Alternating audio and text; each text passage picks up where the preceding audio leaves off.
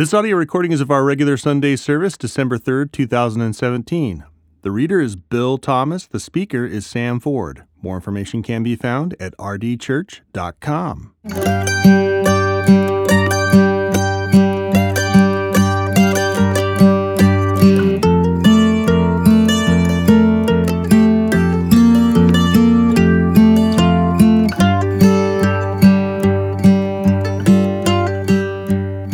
Our scripture reading today is from the book of Isaiah, chapter 7, verses 1 through 16. Now it came to pass in the days of Ahaz, the son of Jotham, the son of Uzziah, the king of Judah, that Rezin, the king of Syria, and Pekah, the son of Remaliah, king of Israel, went up to Jerusalem to make war against it, but could not prevail against it. And it was told to the house of David, saying, Syria's forces are deployed in Ephraim.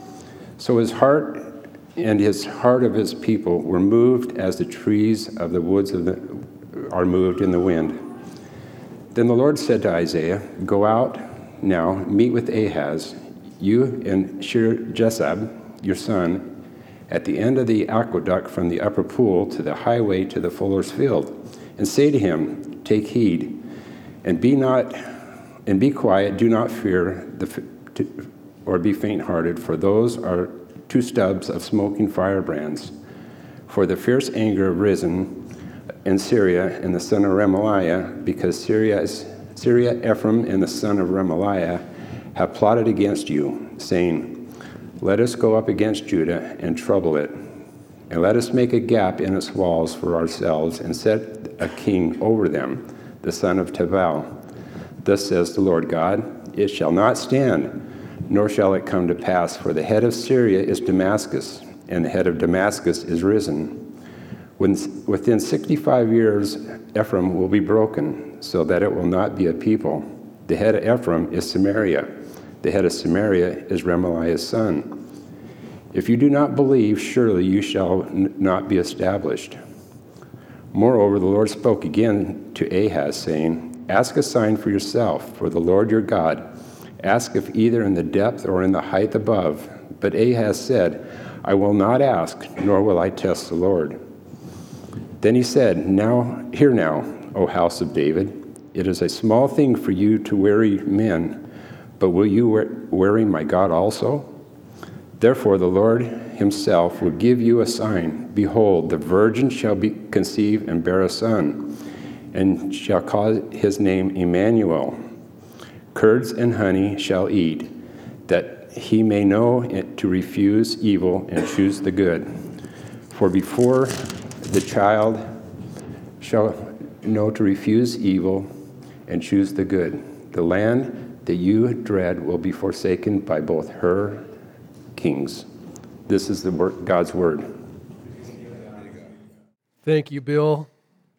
And good morning. We are beginning our Advent season, calling it an Old Testament Christmas. We spent a lot of time in the Old Testament, but considering upwards of 75% of the Bible is Old Testament, that probably makes sense.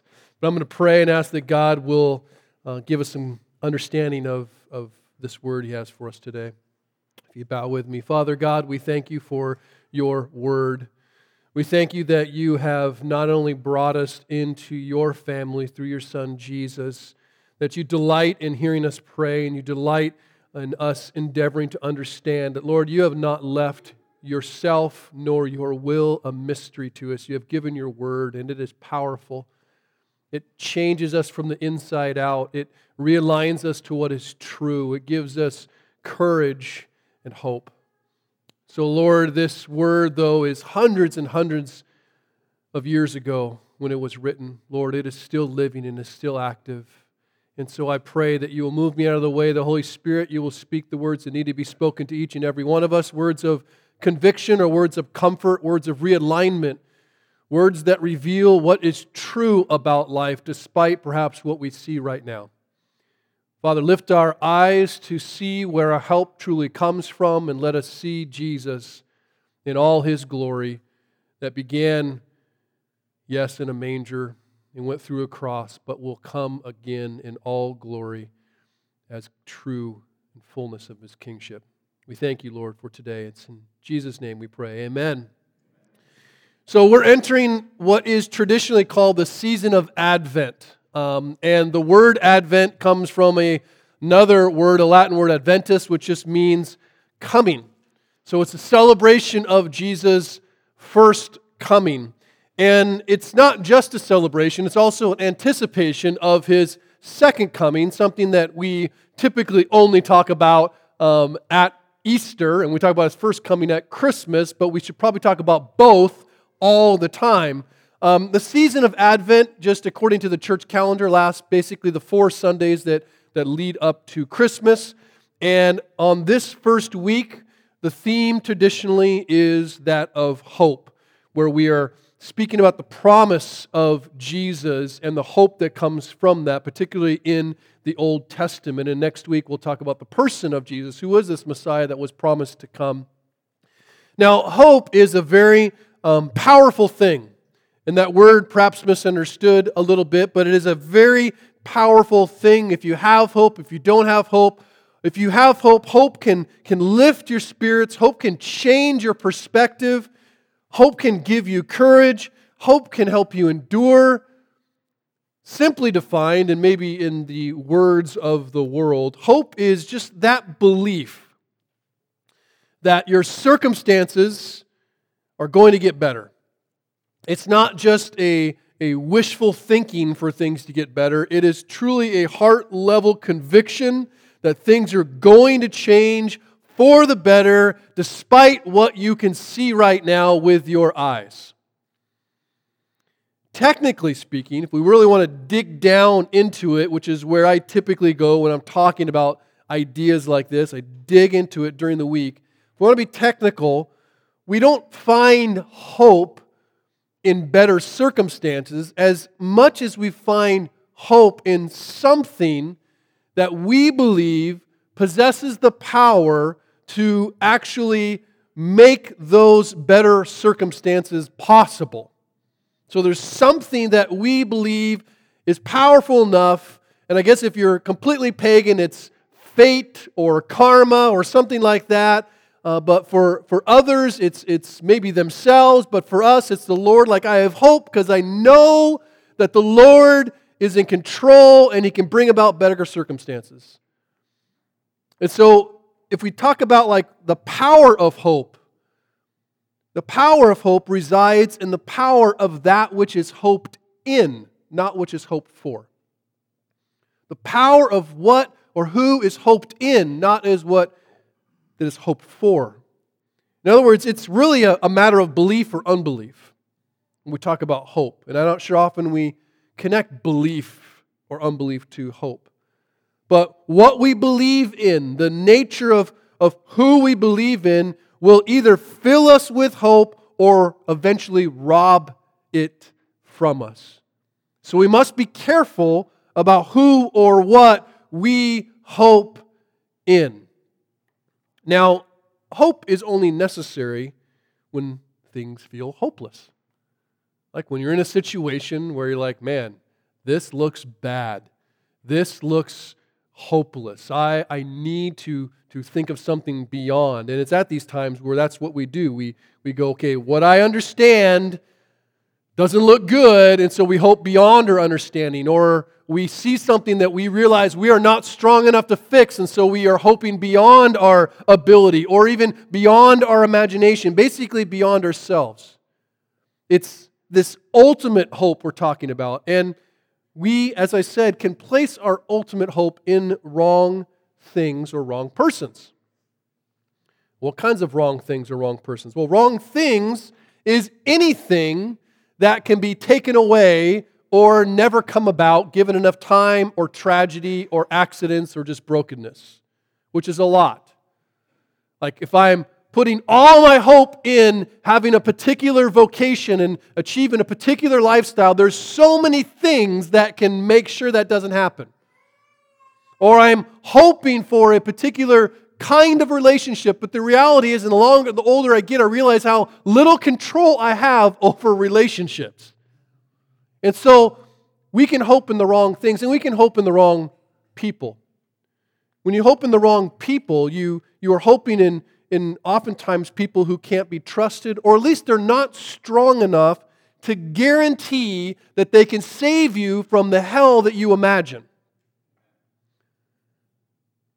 Now, sometimes we place our hope in temporary things like beauty, wealth, health, all things that be taken away given enough time and situation. And sometimes we place, and wrongly so, our ultimate hope in people like spouses.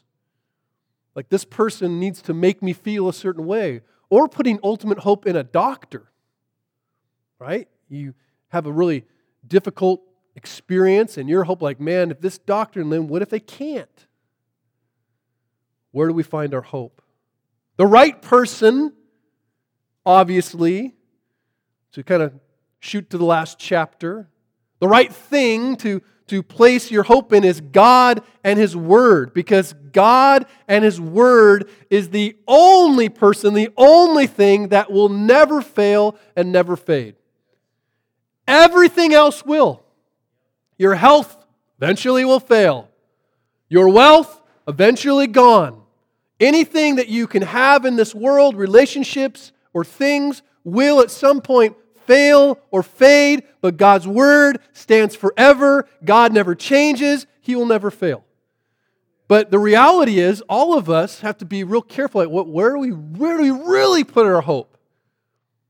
Are we hoping for something, or are we hoping in someone? And that's different. Now, Christmas is a season of hope. I'm not sure we consider that or think about that much because there's so much going on during Christmas. You got just the noise of the culture that wants to really get rid of Christmas and say happy holidays or whatever and just take it away from Jesus as much as possible, even though it's kind of deceptively so. But then there's just the noise of Christmas even within the Christian church. It's just busy, a lot of stuff going on. It's actually one thing, at least this morning, I want to focus on is hope. That it's this time, a unique time to remember that God keeps His promises.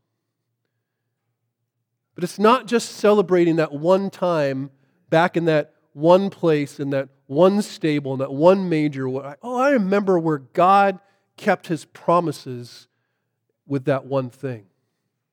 The reality is, like that moment, this Christmas moment, that does establish our hope. But as you go through the gospel and you hear the story and the history of the cross and the resurrection, what we are given, according to the Apostle Peter, is a living hope. It's like hope was established somewhere, but it kept going to direct us and really guide our daily living. So Christmas isn't just celebrating what God did in Christ, it's what Jesus is doing now and is going to do that gives us hope.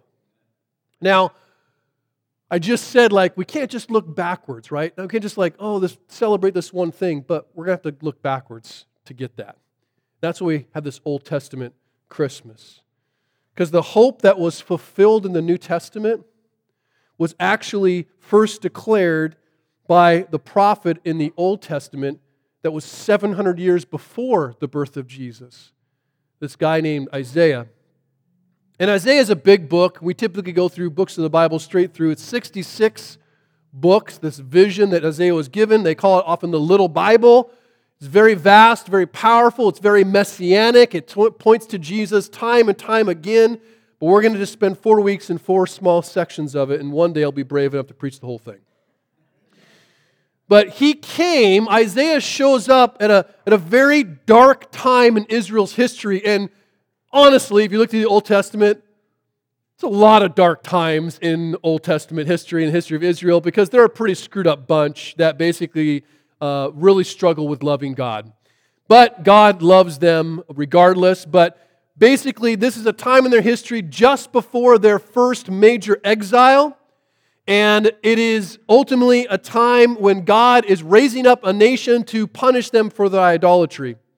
And so Isaiah's name means Yahweh, which is the name of God. Yahweh is salvation. And Isaiah is this herald of hope at a time where things are completely hopeless. Now, he was called to be a prophet in the time of King Uzziah. You'll hear that name throughout chapter 7 and elsewhere. And King Uzziah assumed the throne of Judah at the age of 16, and he reigned a very long time, about 50 years. If you come to our men's breakfast, we're going to talk about this guy. He was a pretty incredible guy, as in like incredibly wonderful and horrible all at the same time. He was very strong, he was very smart, but he was also very prideful. And so through his reign, he strengthened the nation of Judah during a time when the Assyrian Empire, we've talked about that as we went through Haggai, the Assyrian Empire was basically dominating the Fertile Crescent. So if you think of the Mediterranean over here, and you think of Israel, the nation right here, you got Assyria kind of all in this northeast section, that is actually building this big empire, taking over things. And that's what's happening at this time. But King Uzziah is kind of able to secure the nation of Israel. And actually, under his reign, it was a lot of military success, a lot of political stability, a lot of prosperity for God's people. But eventually, he's going to die. And about 5 years before he dies, a new king rises in Assyria who was way worse and more powerful and smarter than the other. And he has his eyes on Israel, because it's a very economically rich place. It's a place that is strategically located, so he wants that ultimately. And so as this new king begins to move kind of down southwest to start conquering, there's different city-states that aren't necessarily a part of Israel that start making agreements with Assyria because they know, like, we're going to get our tails kicked anyway, so we'll just pay you and you'll take care of us and then we can be friends. But we'll ultimately be Assyrian. And so Uzziah dies, and suddenly like, the big king is gone. And even though they had the appearance of prosperity and the appearance of success, what happens, and the first 5 chapters of Isaiah kind of reveal this, like Israel is incredibly corrupt and idolatrous. Uzziah was idolatrous.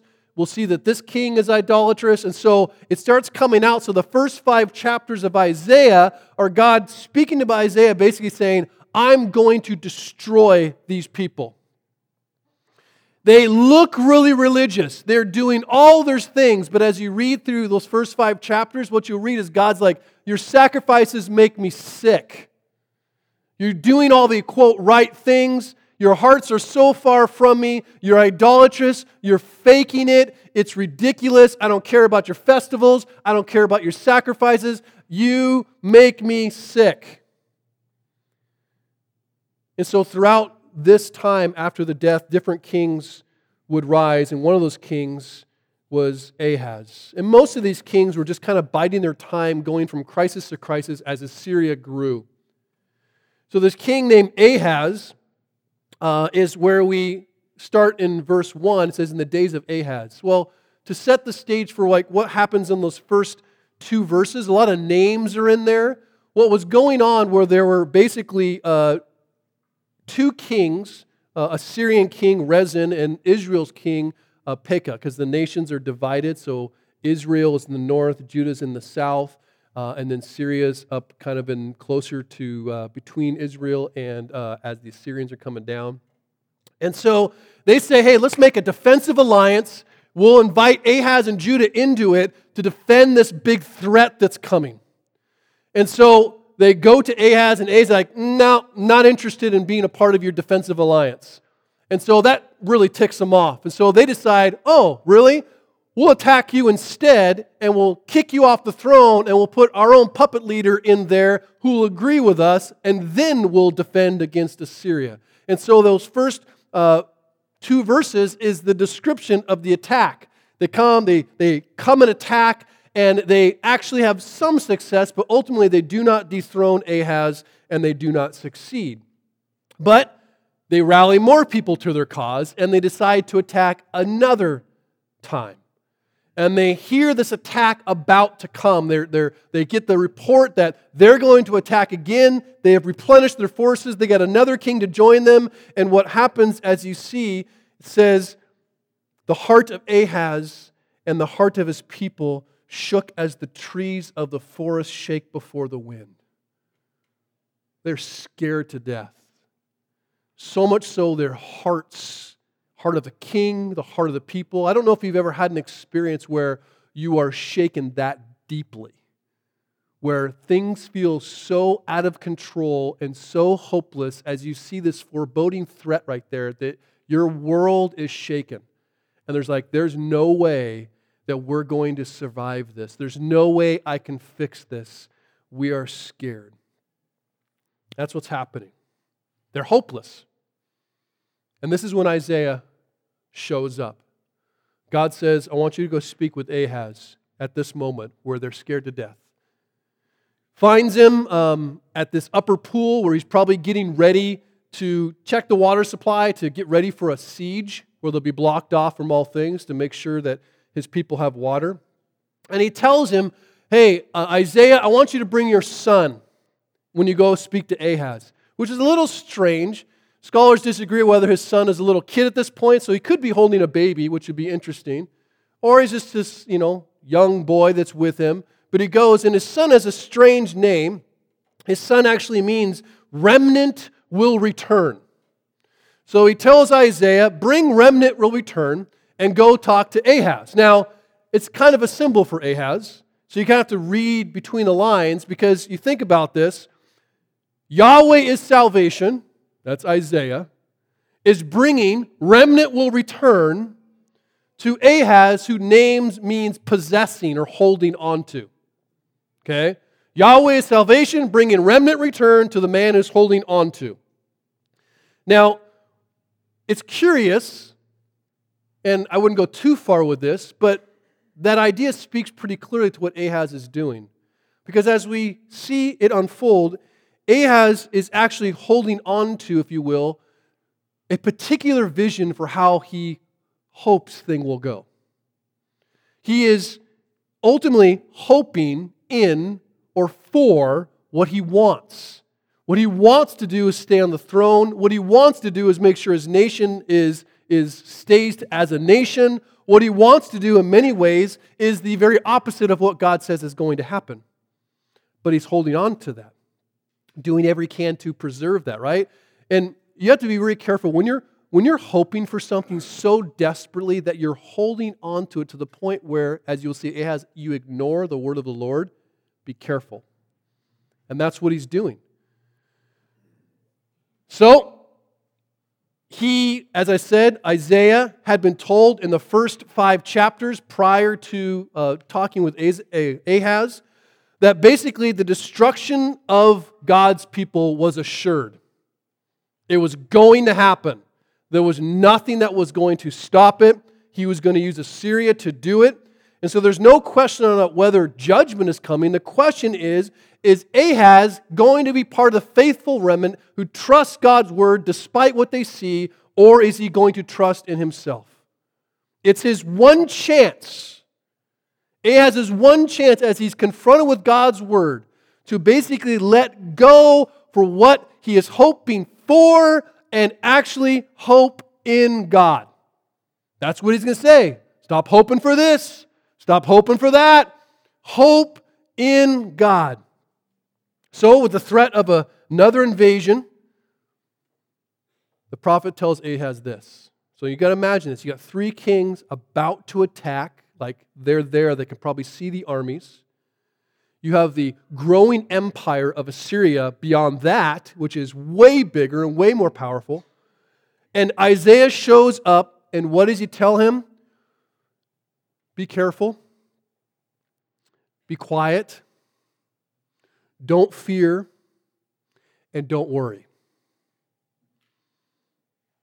Now, you got to think about this, right? First of all, what you find is that Ahaz isn't a real spiritual dude. So you got a guy coming in like, hey, the Lord's got a word for you. I know everyone's about to be decimated. But don't worry. Be careful. Don't fear. Don't do anything rash. He says, those armies up there that you see, they're nothing. They're like little smoldering wicks that have come to their end. They are nothing. Don't worry about it. So just keep calm and do nothing. Literally, do nothing. Don't make alliances. Don't go out and fight. Don't trust in your own ability to fix the situation. Don't even trust in your own understanding of the situation. Don't trust in your own strength. Don't trust in your own eyes. Don't even trust in your own imagination. Don't trust in yourself at all. Just be still and hope in God and wait. That is the hardest thing to hear the Lord say, especially when you have armies threatening you. When you're in a hopeless situation, I know because first of all, I'm a dude. And secondly, I'm a dude that thinks he can fix the world, right? So when things feel hopeless, it's like, let's do this. What do we got to do? And to hear the Lord say, just wait. Do nothing. Nothing? Do nothing? Just wait?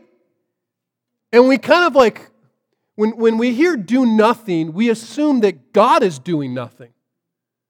No, He's just telling you to do nothing. He's still working. But that's what we tell Ahaz. Do nothing. I know you're king. I know you're responsible for all these people. I know you have a military about to totally decimate them all, but do nothing. Don't worry, they have plans. They're not going to come about. And the question is like, why does he say this?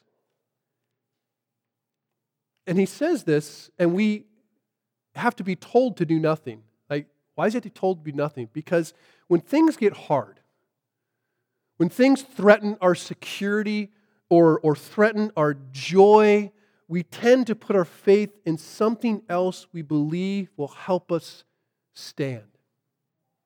What we do oftentimes, I think we hold on to what we're hoping for instead of surrendering and being held by the one we're hoping in. It's very different. So Ahaz is told, if you look at verse 9, the very end of verse 9, he says, if you are not firm in faith, you will not be firm at all. If you're not firm in faith, like trusting in me and my word, you'll not be firm at all. You think by holding on tightly to these things, by possessing them and making sure they don't get taken away, that will result in them not get taken away. And he kind of like, they're going to be taken away. So stop hoping for those things and hope in me.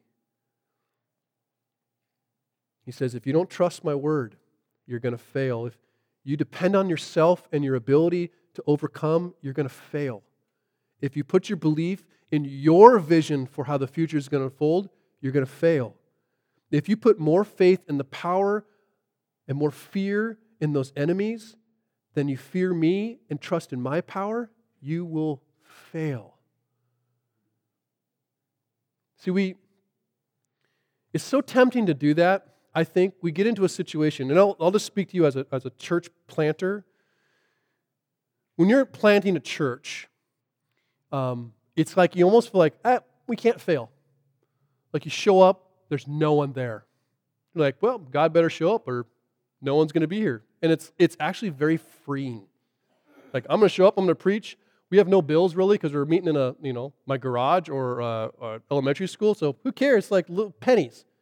And then it grows and it becomes something. And then suddenly you begin to fear losing. You fear whether there's going to be enough of X, Y, Z. Will anyone actually show up now that we have like something to protect? And what you forget in that moment, and we forget this with our life, we forget this with our marriage, we forget this with our family, we forget this with our church, is that God is the one who created it in the first place. He's the one that brought it about. Like Ahaz is tempted to believe that his nation was created because of some political strategy, because some way that they were smart enough and strong enough, because Uzziah was a pretty strong dude. Like, well, that's how you've been preserved as a nation. What they don't realize is that God created their nation, and God has preserved their nation, and God has defended their nation. Like, that everything they have was a gift of the Lord. And so, when you forget that, you'll be tempted to do things to try and hold on to it, not realizing that it's God's marriage, God's family, God's church, God's people. And when you get to the point where you realize where your help has always come from, because, again, you tend to believe like, well, this came about because I'm a pretty studly guy, or I'm a smart guy, or I'm a lucky guy, or whatever. But when you realize where your help has always come from, you will recognize where your hope should always be. Now, after telling Ahaz, you need to be still. You need to just trust God and do nothing. The Lord says something else that I think is just awesome. He says, ask me for a sign, big or small, proof that you can believe me. Go ahead. Go ahead, Ahaz. Ask whatever you want, anything to prove what I'm saying is true.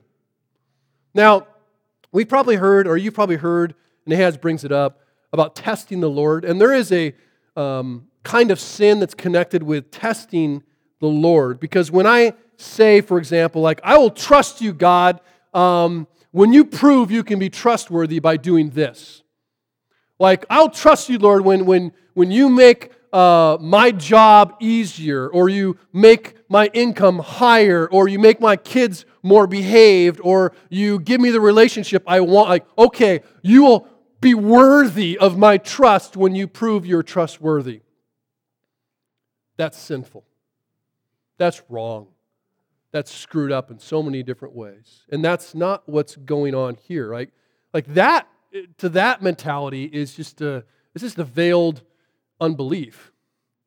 And it's treating God like he's some kind of dog performing tricks where you're like, oh, well, if you do this, I'll pet you. Thanks. But that's not what's going on. Like what here, Ahaz isn't asking for a sign. In the awesomest way, God's asking him to ask for a sign. No, go ahead. Come on, ask me. Just whatever. Big or small, ask me. I'll do it. He's offering, in many ways, to prove that he can be trusted. But Ahaz refuses, and he says, I shouldn't test the Lord.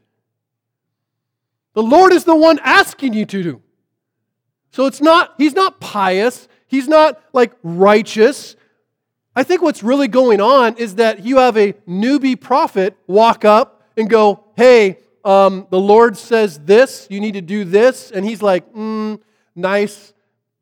Good to talk to you, Isaiah. Never really talked to you before. I know you kind of think you're important now because God spoke to you, but you can take you and your interpretation and go somewhere else. He doesn't say that, but ultimately, I believe he refuses a sign because he doesn't want a sign. He refuses to do what God commands because he really doesn't care about what God says. Period. And the thing about that, it's not that he doesn't care about the hopeless situation he's in. Like when people refuse to listen to the Lord, and whether that word that comes is just be still and wait, or just trust me, I have this, or even that, hey, it's going to get worse, but it'll be okay. The reason we don't like to hear that is because we are putting our hope in something else. It's not that we don't have hope. It's that we're exchanging hope in God for something we believe we really can trust that will really bring those circumstances that we want about. See, Ahaz just isn't interested in getting spiritual advice. What he's interested in is pragmatics. I know how this is going to work out. It's going to be this strategy. Here's how you fix it. I'm not just going to pray about it. Come on. I came across a quote this last week. I think it's from Oswald Chambers. Could be Oswald Sanders. It's from Oswald. And he said, prayer is not equipping you for greater works. Prayer is the greater work. But how often when you're in a situation when you have armies threatening you, like real practical, real things about to destroy you, is your first thought to go, I think I'll just stop and pray. I think all too often our hope and our trust leans into, okay, how can I plan my way out of this? How can I fix this? What can I do to avoid this? Ultimately, Ahaz is trusting in the work that he feels like he can control to save him from the hell that he sees coming. So it's not that Ahaz isn't hoping in something, he's just choosing to hope in the wrong thing. Now, it's really dangerous to hope in the wrong thing. And we see what happens as a result of his choice. If you turn in your Bibles to 2 Kings chapter 16, so go to the left if you're in Isaiah. If you haven't been in Isaiah, shame on you. But go to the left. And God's not surprised when ultimately Ahaz makes this decision, but he is pretty ticked about it. And through Isaiah, who said, hey, ask God for a sign, he's like, no, I don't want a sign. And Isaiah's like, you're getting one anyway. Because I'm going to prove that my word's going to come about whether you want to believe it or not. And so he says in verse 13 of Isaiah 7, but we're going to be in 2 Kings in a second. Hear then, O house of David, exclamation point. So when you see an exclamation point, he's like upset or excited. I think this one's upset. Okay, house of David. Okay, king on the Davidic throne. Okay, the one who is placed there by God, who serves the King of Kings. Is it too little for you to weary men that you weary my God also? That's what Isaiah says. Seriously? You're gonna weary men out with your little diatribes and fake wisdom, and you think you can fool God? You think that you don't need God? And he says, the Lord himself will give you a sign. Behold, the virgin shall conceive and bear a son and shall call his name Emmanuel.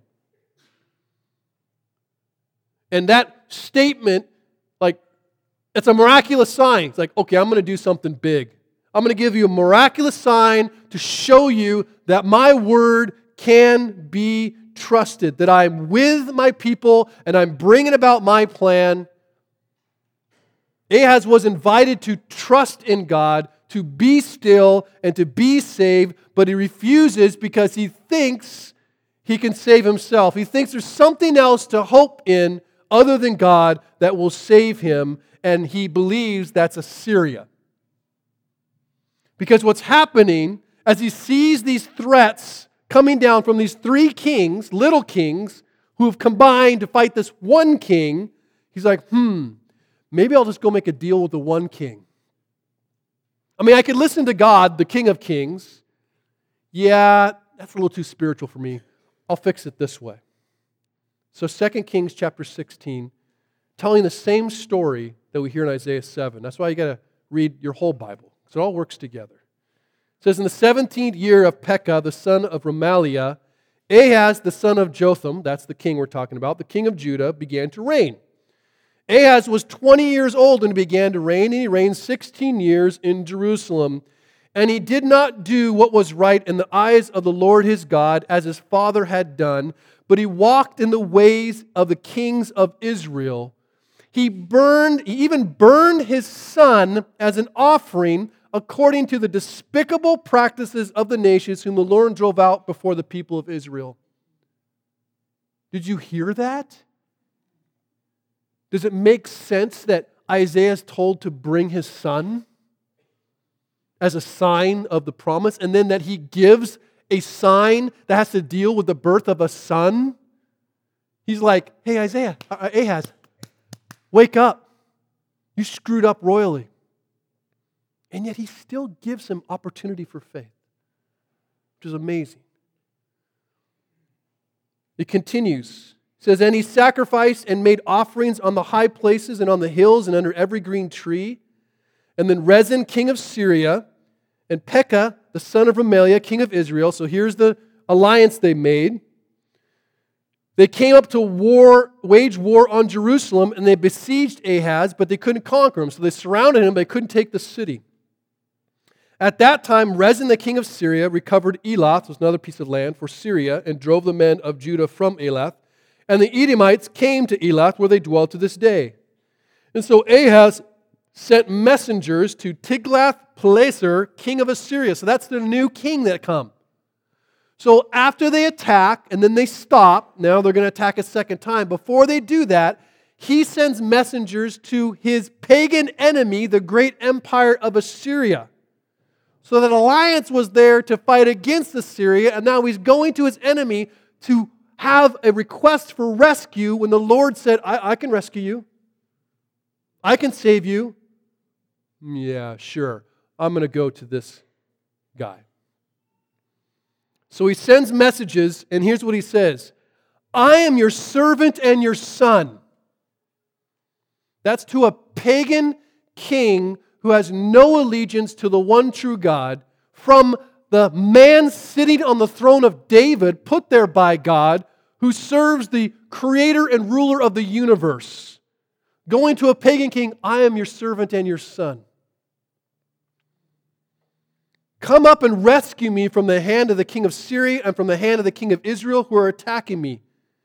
Ahaz also took the silver and gold that was found in the house of the Lord and in the treasures of the king house, and sent a present to the king of Assyria. So to bribe this pagan king, he robs from the house of God and gives him God's stuff. And the king of Assyria listened to him. And the king of Assyria marched up against Damascus, that's in Syria, and took it, carrying his people captive to Kir, and he killed Rezin. And then he kills the next king. So what does Syria do? Wiped him out. The problem was Assyria didn't stop. In hoping for the wrong thing, which was ultimately success apart from God, it ends up costing him clearly because he hopes in the wrong person. Ahaz rejects the heavenly Savior and turns to an earthly one, which is what we do every time when we look to something to save us from the hell that's not named Jesus. And catch this. This is sobering for all of us who tend to not take this very seriously. Who really believe like, I actually hope in Jesus, but in our heart of hearts, we're hoping for something else and trusting in something else to bring that about. The very thing that Ahaz hoped in for salvation destroyed him.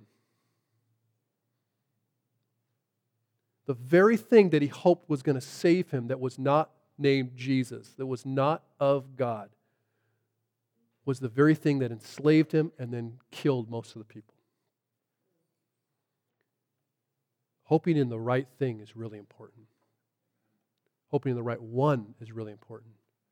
Because as much temporary salvation as some things might give that you put hope in, it can't save you. But not hope was lost. That did happen. Although Ahaz didn't believe the sign, there was a remnant who did and would. There was a remnant, as was prophesied, who looked and who waited for the promised child that was called Emmanuel, that would prove that God was with them, that would prove God loved them, that would prove God was saving them. But years passed, and that child that they expected never came. God doesn't really work on our timetable. That's frustrating. They would wait, and no one came. And eventually Assyria does attack the kingdom of Judah and does destroy it to the extent where it really ceases to exist. And as we just got done studying Haggai, right, we do see that a remnant did return, came from captivity. And although they rebuild the temple and ultimately rebuild the city, the nation of Israel never really rises again, and the king never comes to power as he ought.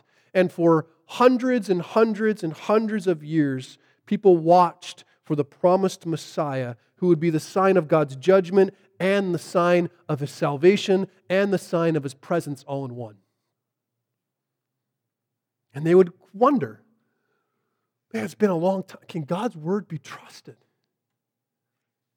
Can it really be trusted? Will He really fulfill His promise? Should I really hope in Him, or should I hope in something else to bring about just what I think I need? Life got hard for him, and I am beginning to learn as I get older that as life gets hard, hope in Jesus becomes more real. And I've also realized, which it's in the moment hard to realize it, but the most comfortable or the more comfortable and manageable that my life becomes, the more I naturally don't feel like I really need to hope in God. And that's why, and now this is like dangerous to say, especially people who are dealing right now with hopeless situations. And I don't determine what's hopeless. You either feel hopeless or you don't. But if you feel hopeless right now, I do believe that hardship is a gift. I say that right now because I don't feel hopeless in very many areas of my life right now. But hardship, like when difficulty comes, when those situations come where you have armies bearing down, where you feel like, man, I'm about to just get destroyed, or this thing that I love is about to get destroyed, or my security feels threatened, or my joy is feeling robbed, like, what am I going to do? It's at those moments, I would call them moments of grace, where hardship reveals the kind of help that you actually need, and therefore the kind of hope that you should have already or must always have. See, over 600 years later, an angel does come, and he visits a young man named Joseph in the armpit of Galilee, a place called Nazareth. And he was betrothed, which is like engaged, to a young woman who was a virgin. And she one day says, "Hey, Joe, so we're pregnant." We're pregnant, right? How did that happen? So it was this angel came and saw me. Hey, what's his name, right? I mean, you can imagine, as much as you want to believe, Joseph didn't believe her at first. Right? Joseph's like, yeah, an angel, sure. She's discovered to be pregnant, and so he resolves, because he loves her and he wants to preserve her dignity, he's like, I'm going to divorce her quietly. I'm going to end the betrothal quietly. So Matthew chapter 1 records this. And he says, as he considered these things, and that's divorcing her, behold, an angel of the Lord appeared to him in a dream, saying, Joseph, son of David, do not fear to take Mary as your wife, for that which is conceived in her is from the Holy Spirit. That must have been relieving to him. Good. But then he keeps going, right? She will bear a son, and you shall call his name Jesus, for he will save his people from their sins. And all this took place to fulfill what the Lord has spoken by the prophet, quoting Isaiah, behold, the virgin shall conceive and bear a son, and they shall call his name Emmanuel, which means God with us. The angel tells Joseph that this child Mary is going to bear is the fulfillment that the prophecy that Isaiah gave 700 years ago to Ahaz. Hope in God means hope in baby Jesus. Now he's no longer a baby, but you know what I mean.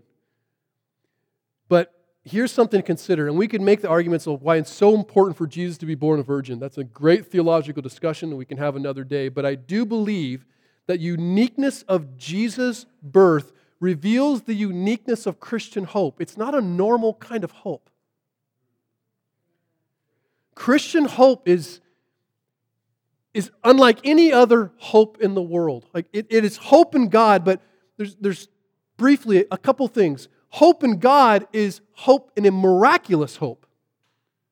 Like, he was conceived of a virgin, right? We don't hope for something irrational. We are hoping in someone who works beyond reason. Someone who raises the dead. Someone who causes virgins to conceive. Someone who parts the seas. Someone who created the world with a word. Stuff that doesn't make sense. We're so tempted as things get hopeless to try and make sense of things. Oh, I know what needs to happen. I know what I need to do. I know. You don't know nothing, but you should hope in the Lord who knows everything and who can bring about a miracle if necessary to make things happen.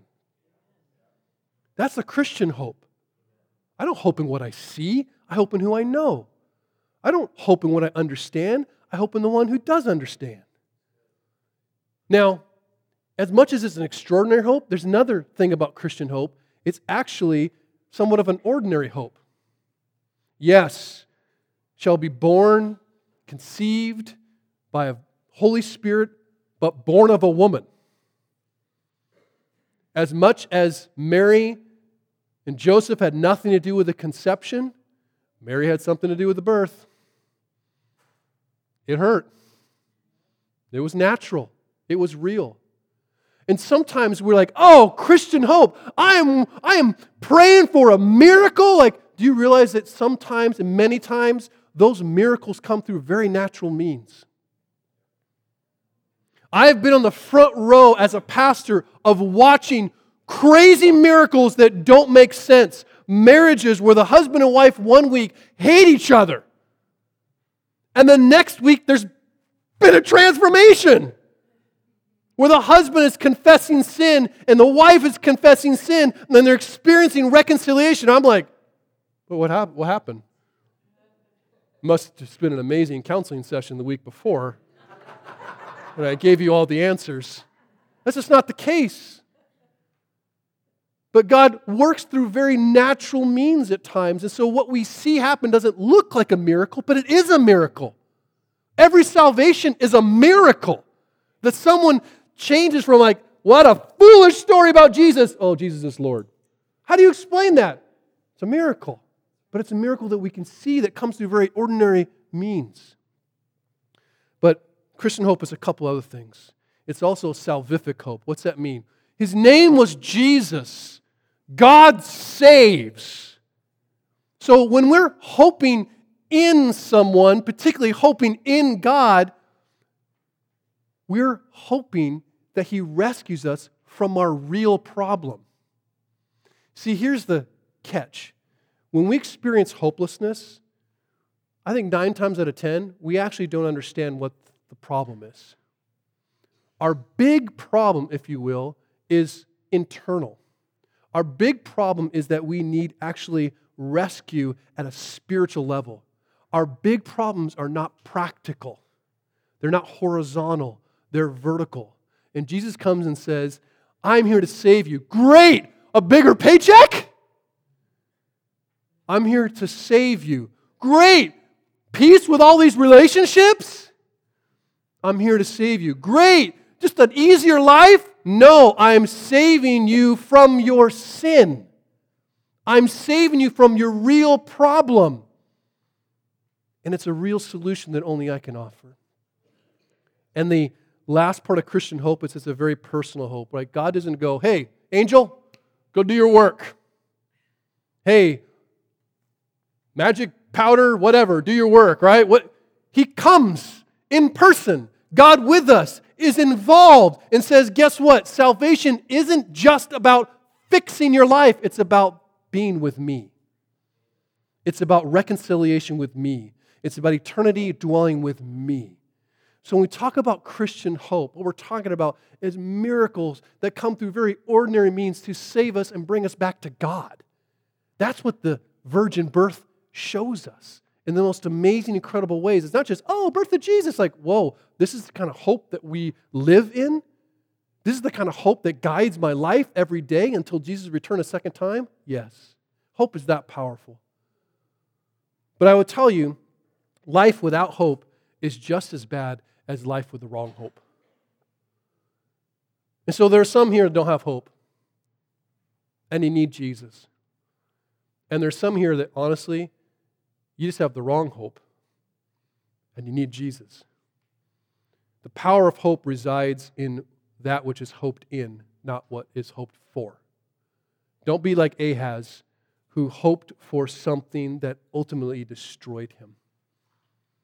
Hope in Jesus, and not even for something that you believe that He will do for you. Can we play that game too? I'll hope in Jesus because He will do this for me. No. You don't even know what you need. He does. And let us not forget, and I say this as a warning to be careful about even presuming what Jesus or how Jesus is going to unfold that hope in your life. Mary also had a meeting with an angel.